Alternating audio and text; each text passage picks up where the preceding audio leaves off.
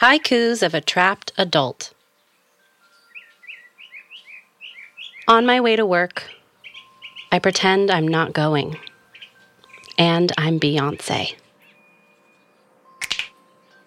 I drive like I live, scared of what I can't see yet, and a little stoned. I'm tired of the news. The election can suck it. What happened to hope? I'd give anything to have a personal chat with sweet baby James. To see her again is the only thing I want. But this too shall pass. I am deep in love, but still worry he will leave. History proves it. I should quit Facebook. So exhausted with Facebook. Did you see my post? Work conversation. Please look at the job log first. But can't you just look? When your mom dies young, your life is only half yours. Half to live for her. Ghosts under the bed. I feed them with all my angst. You think they'd be full. He tells me daily that I'm beautiful, but won't accept it back. Dad gets kidney stones, while we all sit and worry. Bodies are tricky. My grief can be weird. Crying at Starbucks coffee. Thought I saw her face. I often feel wrong. Guilty of something, maybe. Why do I do that? Do you think Carol, when writing Tapestry down, ever thought she sucked? Am I a writer? Does it make a difference? Who decides these things? Why don't you use it? You're fucking turn signal, bitch. You're an idiot. On my way back home, I pretend I'm not upset. I'm not Beyoncé. I'm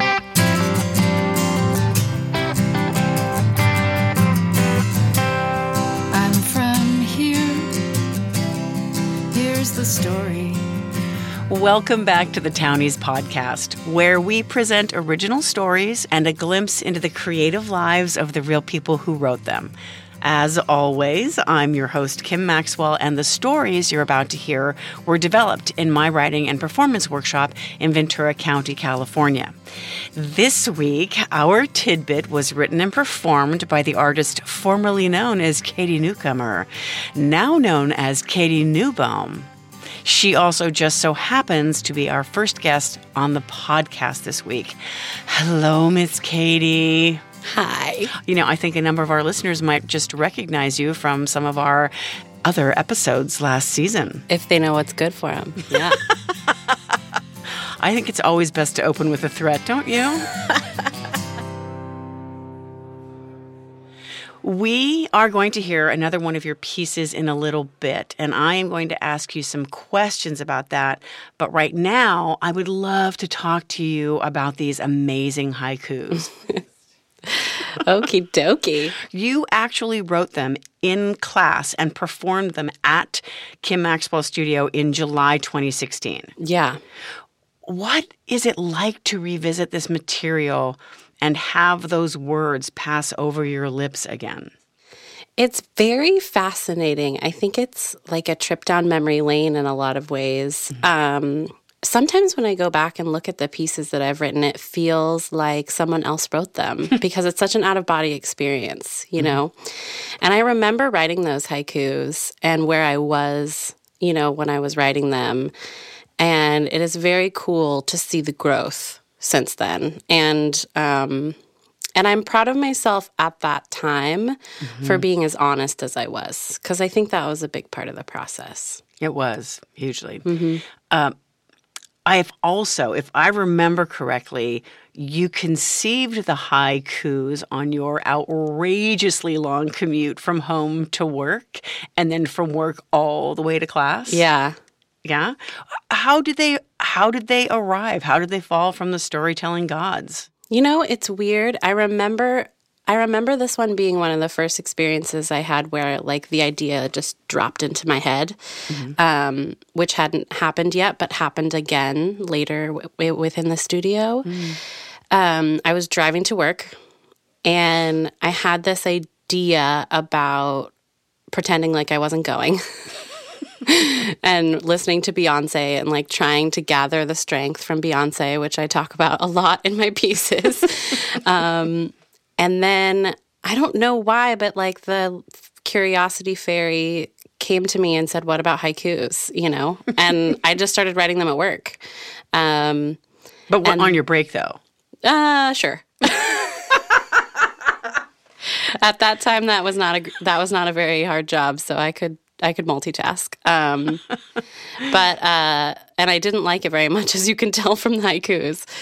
And then it sort of just kind of all came out in one or two times. It wasn't that long of a process with the drafts with that one. Have you always wanted to be a writer? And when did it start for you? You know, I really haven't. I always wanted to be an actress, and I grew up in a theater family, and my mom wrote, and I always thought that was like some magical thing that I didn't know how to do. I really did. I don't know how to like write plays or write an episode of something, so I didn't know how to be a writer. And then I really got caught with the bug when I went to Ojai Playwrights Conference and I saw one of your teen shows. And I just was really amazed by the bravery. And I thought, if that is like writing, maybe I can do that. You know what I mean? Like maybe I can. And then I got into class, and then I think I proved to myself time and time again that I could do it. And then I started to believe it a few times in. I think even in the writing of the haikus, I still wasn't quite sure. But now it's something that is the only time I'm not watching myself is when I'm writing. And when I am really honest with myself is when I'm writing. So this piece, and actually this whole episode today, is about growing up, aging, adulting. Do you feel like one yet? Like an adult? Sure. I don't know. I think we all don't feel like one, you know? I think that's what I've started to uncover by being honest with myself about it, is that like my dad, who's almost 60, doesn't feel like an adult all the time, you know? And so I think taking away this magical label of it, of what it means or what have you, I think I'm less into that now and more into like what makes me proud of myself and what makes me feel like I'm growing. So I think adulting is super hard, and I think it's important to acknowledge when it's hard and to reach out to your community when it's hard, and also to let it be whatever that means for you, because adulting is different for everybody. Different levels of achievement, you know what I mean? Unlocked. I know exactly what you mean, Katie Newbaum.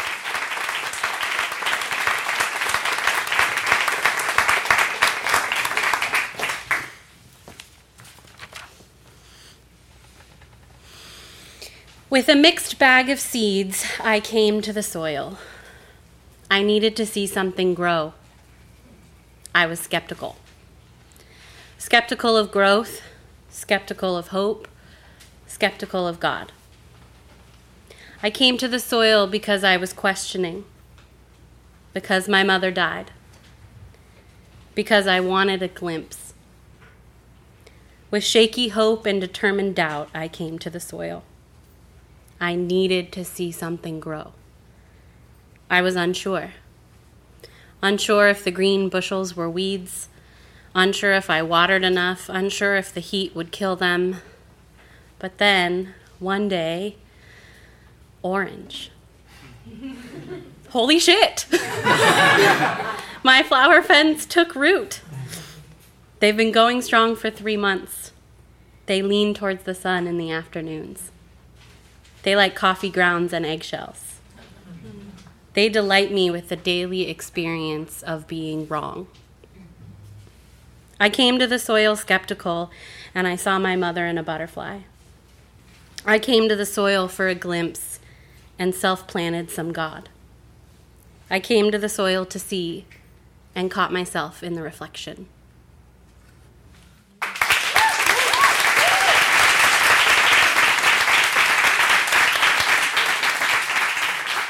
Soil Song was written and performed by Katie Newbaum in December 2016.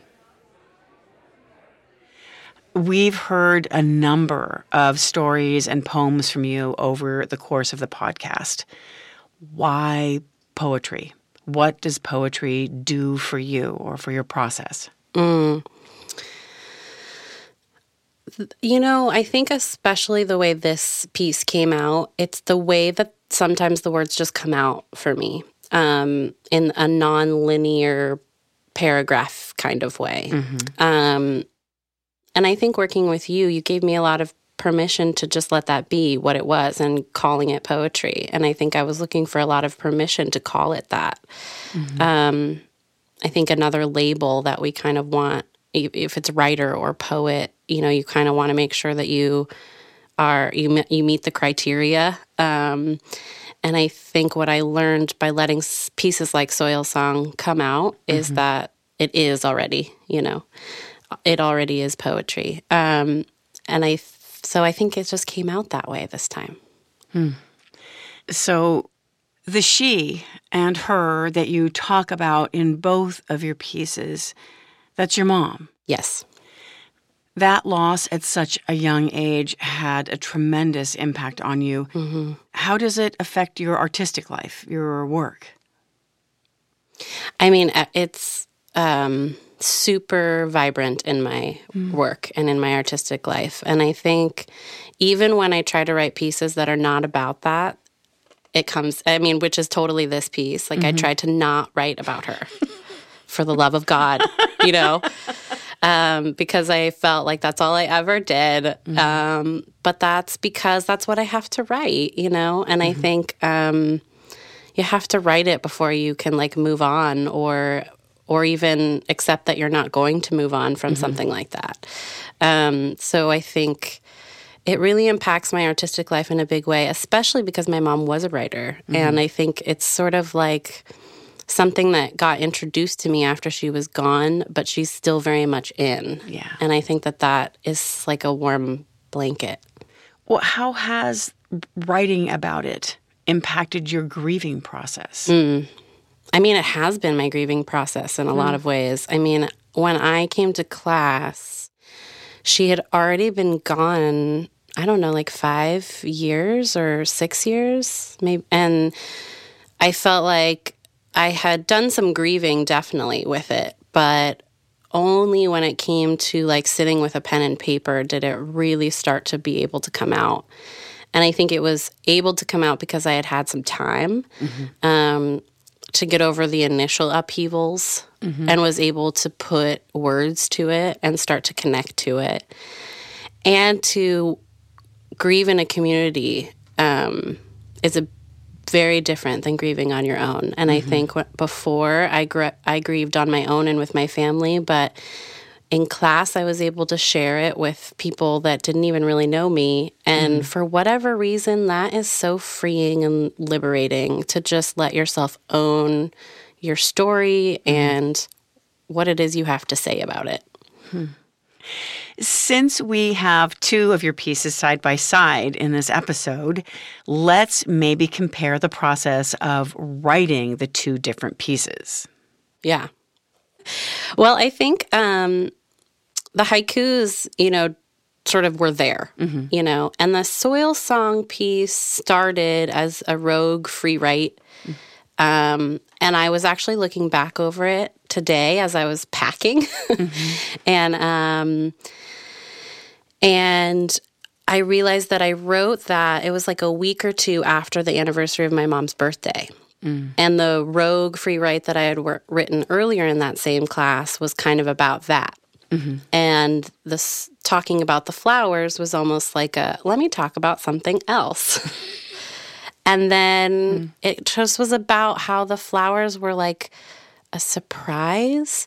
They were this like opportunity for me to come at something really vulnerable, almost like I did with writing, and not know how it was going to turn out, and kind of need it to do something. I need it to turn out, but I have no idea how it's going to. And so I just started with putting some seeds in some soil and doing the best that I could. And that's really what writing was like too, like I just put pen to paper and did the best I could, and look what came. So I think that metaphor was happening, whether I was aware of it or not, I also want to just go back and say a rogue free write Right. just means that you were given a prompt in class, like we do on the podcast, but you had a burning desire to write something else, and so you did. Yes. And that's called going rogue. Yes. One of my favorite things to do. I love that about you, you loose cannon. We talk about the wall a lot.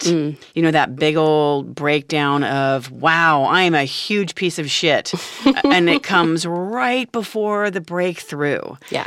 How do you deal with your self-doubt and the blocks so that you can keep your pen moving? Yes. It's a big one. It is a big one. I find myself reeling with the wall in so many places in my life, because I think before I'm about to do anything big, I have to have like a really big conversation with my self-doubt. And I think that the writing process really got me used to that. It got me like to be able to have a conversation with it versus be like, what's happening to me? Why am I freaking out? So this sort of wall, this place that I come to a lot of not being unsure of myself, now that I've worked with it in the creative process a lot and I've built that muscle, it gets a little bit easier. I have to write about it a lot of the time. I have to write it out before, like I've noticed I have to write out a lot of stuff before the thing I want to write comes. And if I don't write it out, the stuff that I want to get to won't come. Have to go through. I can't go around. So I think that's a big piece of it, is being able to engage with it. And also something that you've always said is that it's not permanent. It's not always accurate, right? So just knowing that the voices are there doesn't mean that they're saying anything that's true, and it's a temporary situation. And I think if I can keep with those thoughts and breathing, I do okay. And keep writing, Just keep breathing. Yeah. Just keep writing. So knowing that you are about to leave for Washington State for a brand new shiny job, congratulations. Thank We're you all so much. excited for you. And I'm also going to miss you so much. Amen. Because it's really ultimately in the end, it's about me, Katie. It's so true. Why are you leaving me? I am going to totally miss you buckets, though. I'm going to miss you so many buckets. Can I ask you then, have you dealt with the wall in relation to this big decision about taking this job and pulling up roots and moving to another state? It's funny that you ask that. Is it really funny, though? Because I'm kind of like right in it right now. Yeah. Well, I mean, I think yesterday it was so funny. Yesterday I was like, why am I so tired? Like my body was like just wanting to sit in one spot and not do things. And I don't really like have that availability right now. But then I thought like, maybe I should listen. Maybe I should see what else might be going on. Like, why do I want to shut down right now? And it's the wall. You know what I mean? It's that thing of like me recognizing what anxiety looks like for me. And sometimes it looks like this. Sometimes it looks like something else. And saying it out loud, to somebody else that it's happening is a big piece of it for me, reaching out.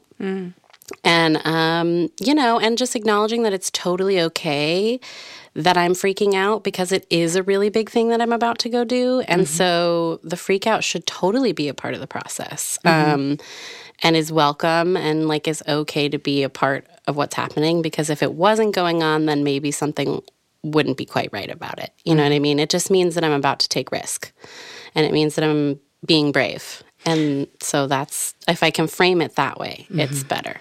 Well, then let's close this part of the podcast with talking about risk. Okay. Just approach it.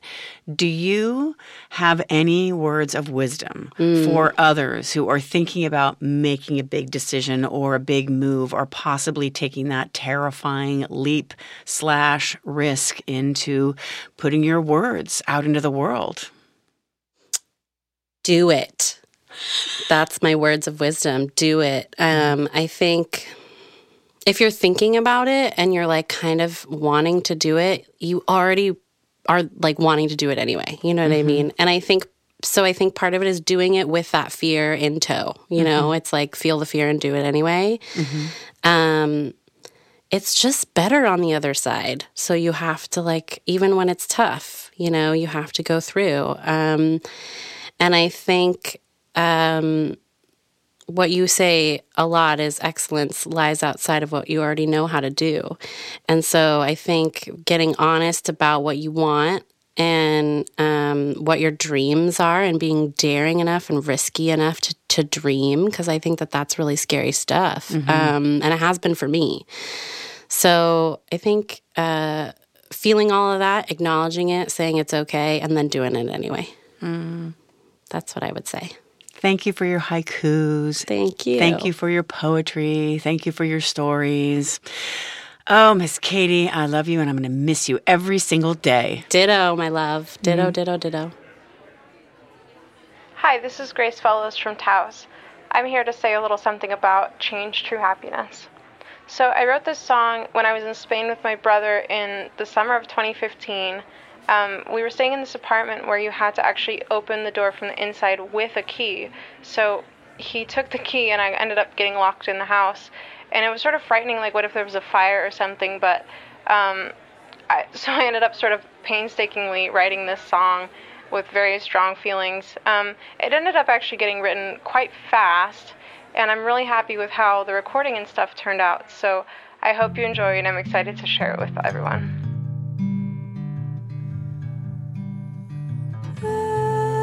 Everything is seen in new ways.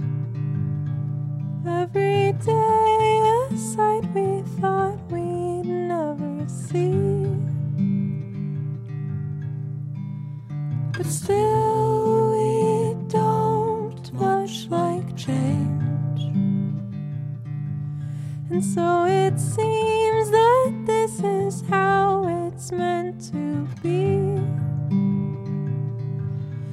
Well, for me, I hope that life will still move on. And I know it's true that this will still be hard. But I'm thankful for the wonder in my life each day.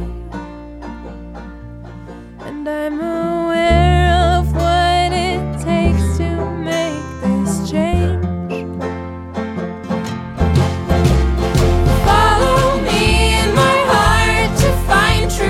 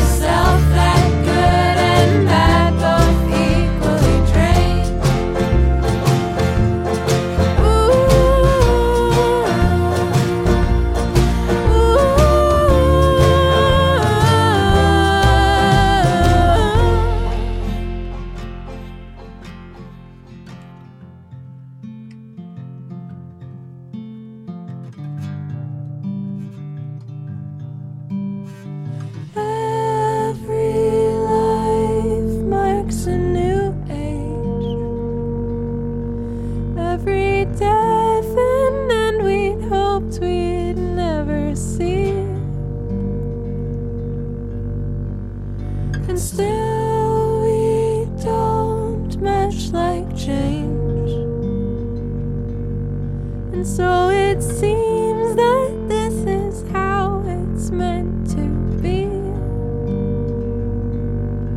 Well, for me, I know I've been quite close to death. And I know it's true that this will still be hard. But I'm thankful for the wonder in my life each day. And I'm aware of what it takes to bear this pain. Follow me in my heart to find true happiness. And be aware that this, like everything, will fade. And when I'm sad and lonely, I'll remember this. Remind myself that good and bad both equally drain.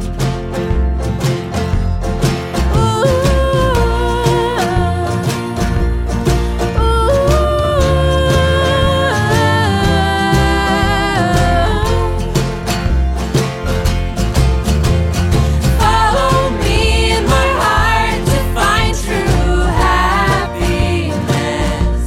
And be aware that this, like everything, will fade. And when I'm sad and lonely, I'll remember this. Remind myself that good and bad both equally drain. That was Change, True Happiness by Taos from their album Change. Coming up, I'm a samurai of the past, wielding notebooks and staplers, and I can brandish a mean two-hole punch. I also have a disturbing habit of wasting my time. Doug Knott, when the Townies podcast continues. Hey Townies, it's your producer Lily Brown here, coming at you live. Please join us this summer in Monte Castello di Vibio, which is in Umbria, Italy. We're doing our first Townies workshop abroad. I have been brushing up on my Italian. Io sono una mela. I am an apple. You're going to use that often. È un uccello. It is a bird. La mosca è nel bicchiere. The fly is in the glass. I hope you'll join us. It's going to be a blast. We're going to be doing 2 weeks of writing and performance workshop stuff, drinking wine, eating all the food, and it's going to be super fun. We're going to do a performance in a 400-year-old recently restored opera house, June 30th to July 15th.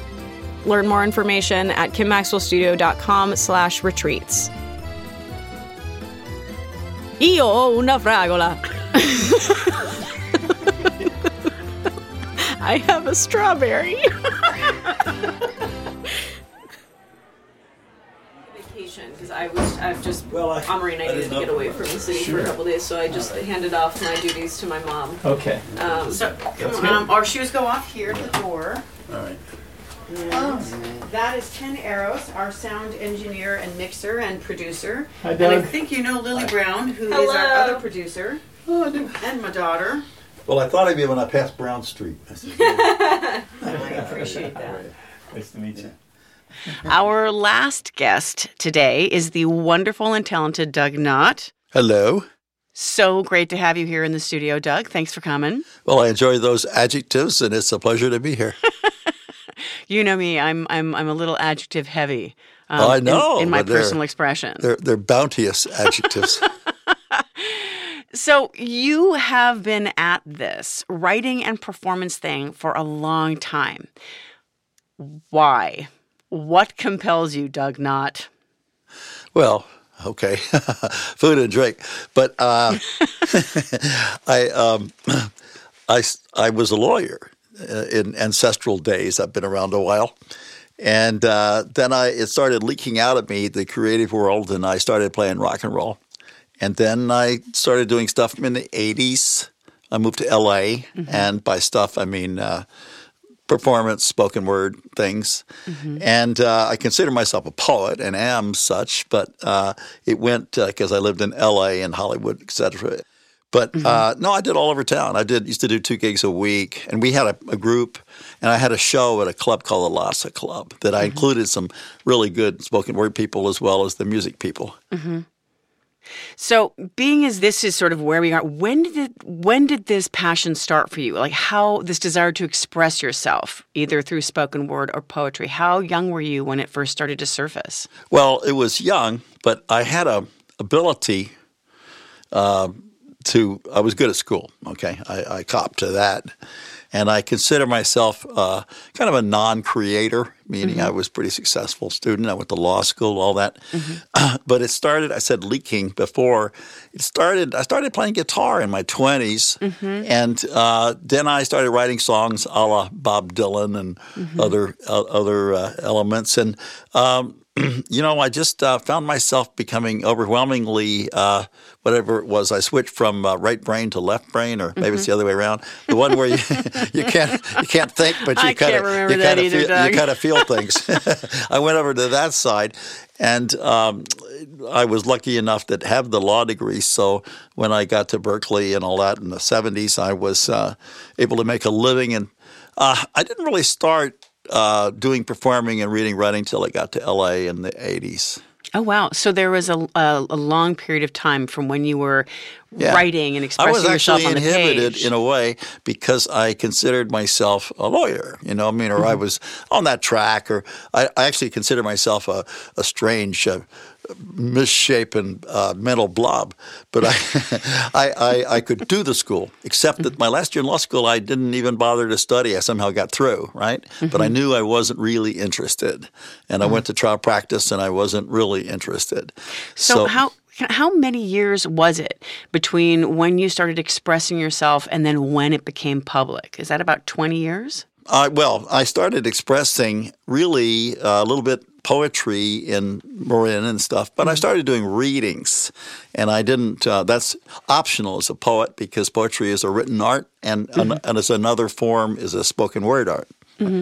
So I started when I went to L.A. because I met folks, and it's full of actors and kind of hot stuff, that I enjoyed. Tell me, in the 80s, who was hot stuff? Who has influenced you artistically? Well, I had, I guess I used to hang with, as best I could, with Allen Ginsberg when he came to town and stuff like that. I'm talking a big name there.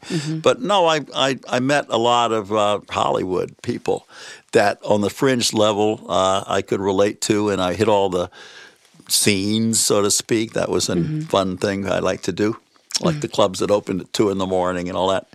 And I ended up meeting a lot of rockers, and I decided I'd start a show. This is without really kind of any ambition because it was an art world, non-commercial thing really, but the era was the post-punk era. So even though I'm kind of a 60s guy, when I came awake artistically, it was the 80s. So I darkened my mood, which was fairly easy.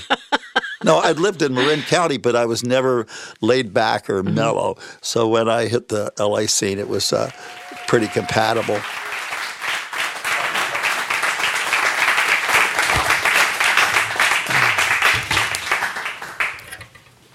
Sitting on the plane from Albuquerque the day after Thanksgiving is a combination of looking off a balcony and huddling inside a big culvert.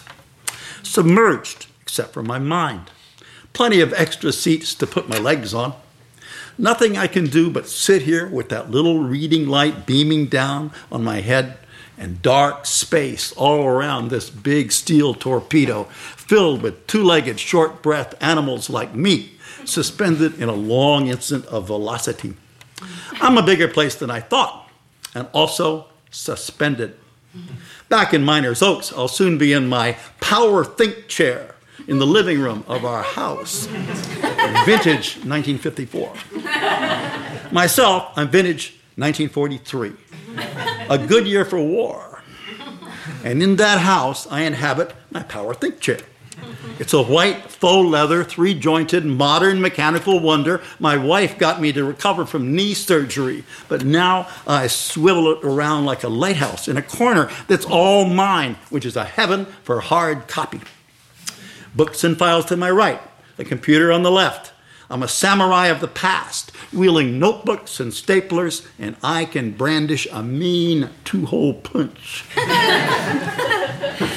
I also have a disturbing habit of wasting my time. AD to DD rules. I've just pulled some old notes back out of the trash. Maybe they're still good. I collect fragments of papers and half-thought memories and dangle the whole bunch like fragrant bananas in front of my nose. It all comes back. The 50s, fedoras, overcoats, neckties, and the American way.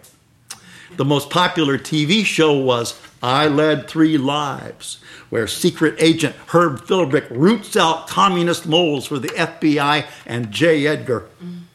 Now, I consider that show right-wing McCarthyist horse feathers, but then it was standard fare, like Dragnet or a hamburger and fries. In the 50s, in my town, which is far below Mason-Dixon, racial segregation was in full force. A big sign inside the city bus said, "Colored people seat from the rear." White people lived in our part of town. Then, the black people you saw in daytime disappeared at night to mysterious lands on the other side of Georgia Avenue. Lunch counters and the F.W. Woolworth department store bathrooms were separated. Only 2 sexes were recognized. The rest were just whispered about. There was lots of booze and cigarettes. In cigarette ads on black and white TV, actors in long white coats said, 3 out of 4 doctors recommend Cools. Must have been the menthol. Executive offices had a stocked bar opposite the desk. Your lawyer offered you a drink, easier to take the bad news. Heart attacks were for middle-aged men. Cancer was called the woman's disease. People kicked off in their 40s and 50s. Nobody, including us, picked up all their own picnic trash. Most didn't even consider it. In my little burg, I was personally saved from small-town despair by comic books. Captain Marvel said, "Shazam!" to shake the world. And on TV, the comedy show of shows was Sid Caesar, Carl Reiner, and of course, Don Knotts. Irradiated my world. I devoured all the science fiction books by the great writers of the day. Isaac Asimov, Frederick Pohl, Philip K. Dick, Robert Heinlein, the always great Ray Bradbury. They speculated about the future. Of course, they were right about climate change. Who can miss on that? It's linear. You burn oil, you make smoke, you fill up the atmosphere. Add the cow farts, and go figure. But none of them got to the thing that really happened, the computer, where knowledge spills out sideways so the device in your hand covers the earth and everything it knows. 60s adventure seeking in the world, such as the Mekong River raft that crashed on the shore and I had to walk through the jungle for 2 days to a big town on the river, but not a single toilet in the whole town. Où est la toilette? La forêt. The guy pointed at the woods, and that's where I went and was satisfied. The only one who remembers all that is me, and I'm a blooming zombie. I became a communist myself in 1968 in the movement against the Vietnam War, but really against the social norms. Of course, sages said, if you're not a communist when you're 20, there's something wrong with your heart. If you're still a communist at 40, there's something wrong with your head. 4 decades ago, I was the main lawyer for the New Age movement. That meant nonprofit 501c3 corporations, flattering my clients for their methods of enlightenment or healing, and then getting them divorced out of auto wrecks or out of jail for drunk driving, otherwise called the deuce in the legal trade for 25102 vehicle code. Of course, none of my clients ever did anything wrong.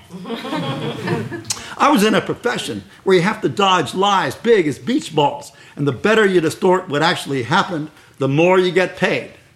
Because I was a single practitioner, I did criminal law. But I burned out. And now I just say, hire me, we'll both go to jail. I cringed to remember the Post-it notes to myself I put up on the bathroom mirror, affirmations of all kinds of self-improvement. I am now on time for meetings. I now remember what I ate. And of course, more money is now coming to me. All about creating a new personal reality. Futile. I failed as a meditator, even though they said it wasn't possible to fail at meditation. First, Hinduism, Buddhism, therapy, metaphysics. My therapeutic parade started early with, what? Me worry? That fabulous and inspired spiritual advice from Alfred E. Newman on the cover of Mad magazine. This came from a guy who actually had one eye higher than the other. I failed to obey this wisdom and fell into the worry pit about it all. Not even just about me, the world, its thoughts and passions, beyond politics, even our current political disaster. It's existential anxiety. What to hold on to, if anything. Who helps who control who? Who's in charge? He be, she be, better show up soon. I'm pretty sure nobody's got the whole truth, and most people live quite happily without it. Meanwhile, someone in mid-century built this simple home which houses my chair and swiveling ideas. Alas, I noticed that the cumulative effect of my lightning thoughts, computer notes, and swiveling around the world throwing staples is nothing. Zero. I'm throwing out my hands to catch my own thoughts. But I love this solipsistic junction of ass, eyes, and mind where I accomplish nothing but flap. It's a desert flight over sand grains, resting on nothing. It makes me into a mirage, loose boundaries, go transpersonal. I would like to give away, first, all my memories from reading the New York Times, all about the world, reflected in little words that hang like Christmas ornaments on the great green tree of the mind. They'll be valuable one day. Not. And 30 years of doing shows, readings, performance art in LA, making and taking social blisters, all gone, except in sad, nostalgic Facebook groups for forgotten clubs. Fringe Hollywood. And that 25 years as a guerrilla storefront lawyer, todo pasado. All goals except survival, filtered out by reality and the tourniquet of time. I thought I'd missed the big coming attraction, global warming, the big consequence of we as a civilization not taking out our trash, even though it was my generation in our country that put it over the top. But it's already happening. I'm not a prepper, survivalist. I'll hop along with my fellow frogs in the gradually warming pot. For company, also, there's nowhere else to go. And I wonder, do we humans evolve through civilization, or does it all remain same old human nature, like the Roman Empire? You know, they say Rome wasn't built in a day. They're wrong. It was built at night. Jeez, I've been traveling without moving. Where'd I go? Albuquerque? My white chair? Rome? Moving around where I am the center of the world. All my stuff is precious marbles rolling around down there. You remember the lingo of the childhood game of marbles? Boulders, agates, cat's eyes, peewees. They all roll under this white chair. I can still get down there and get back up. Let me collect them. Then maybe we'll go out and shoot a ring.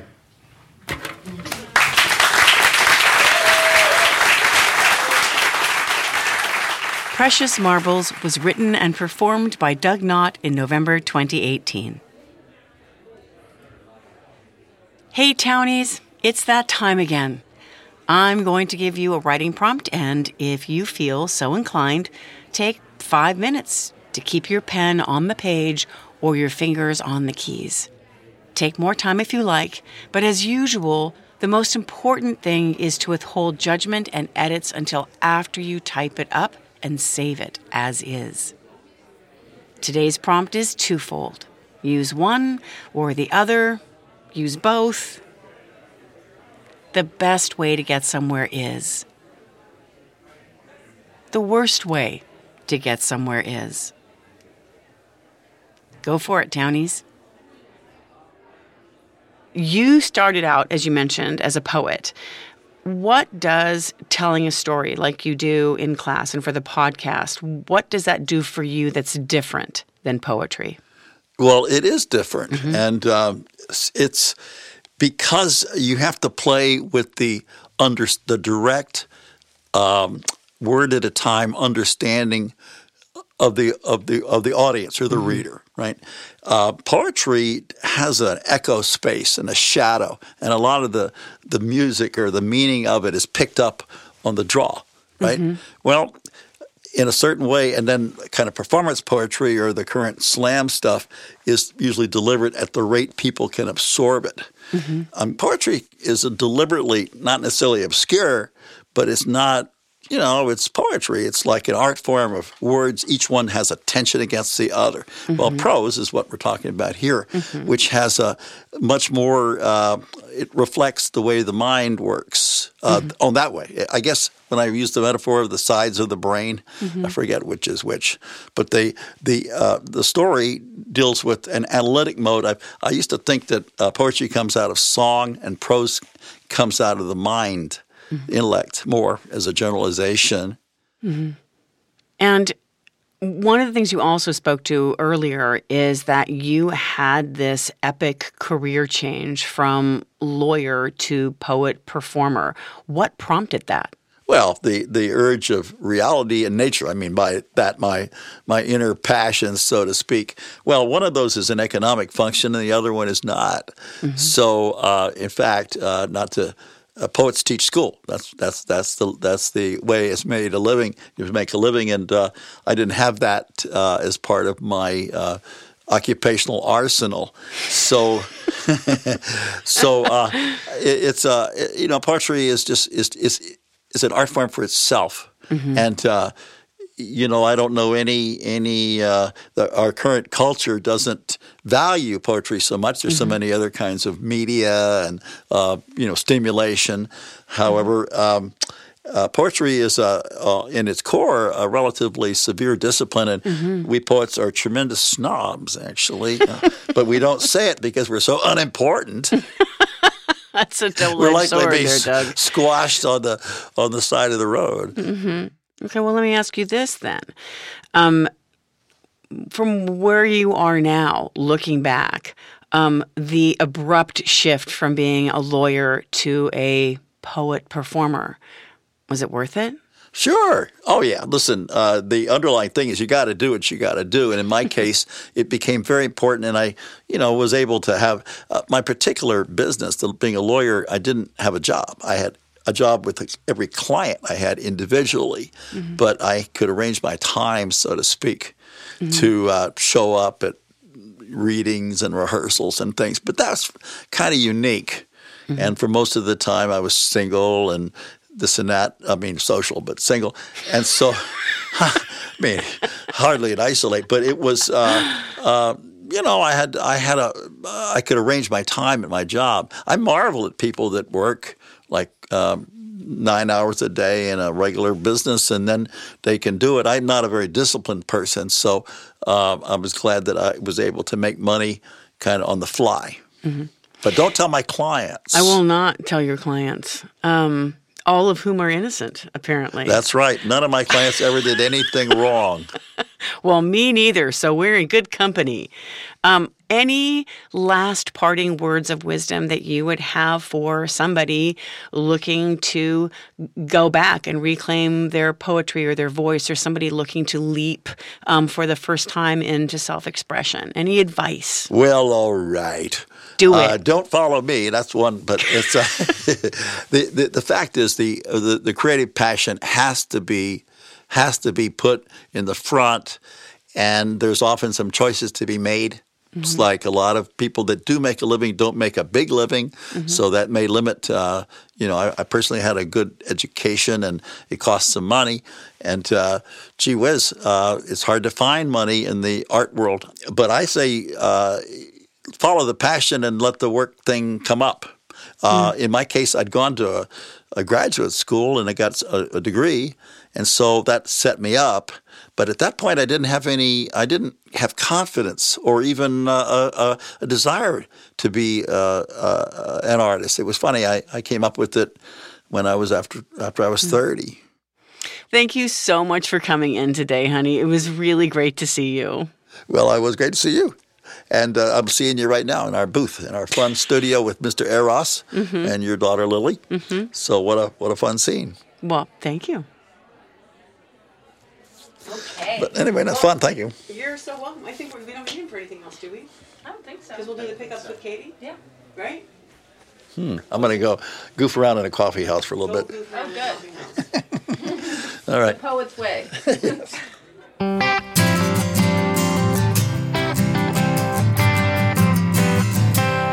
I'm from here. Here's the story.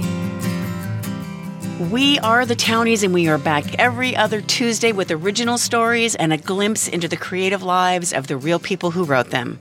I am Kim Maxwell of Kim Maxwell Studio and the Townies, Inc., and we are in the business of connecting people one story at a time. The Townies podcast is produced by Lily Brown, Ken Eros, and me. With studio engineering and mixing by Eros Creative and Sound, the Townies theme song was written and performed by Rain Perry, recorded and mixed by Martin Young, and mastered by Mark Hallman at the Congress House.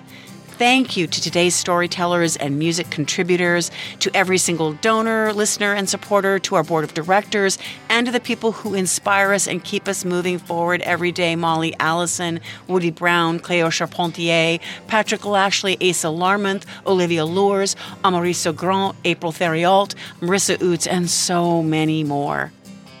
This podcast is made possible in part by a generous grant from the City of Ojai and the Ojai Arts Commission, and a shout out to our corporate sponsor, Rabobank. You can find out more about us and today's storytellers at thetowniespodcast.org. Thank you for listening.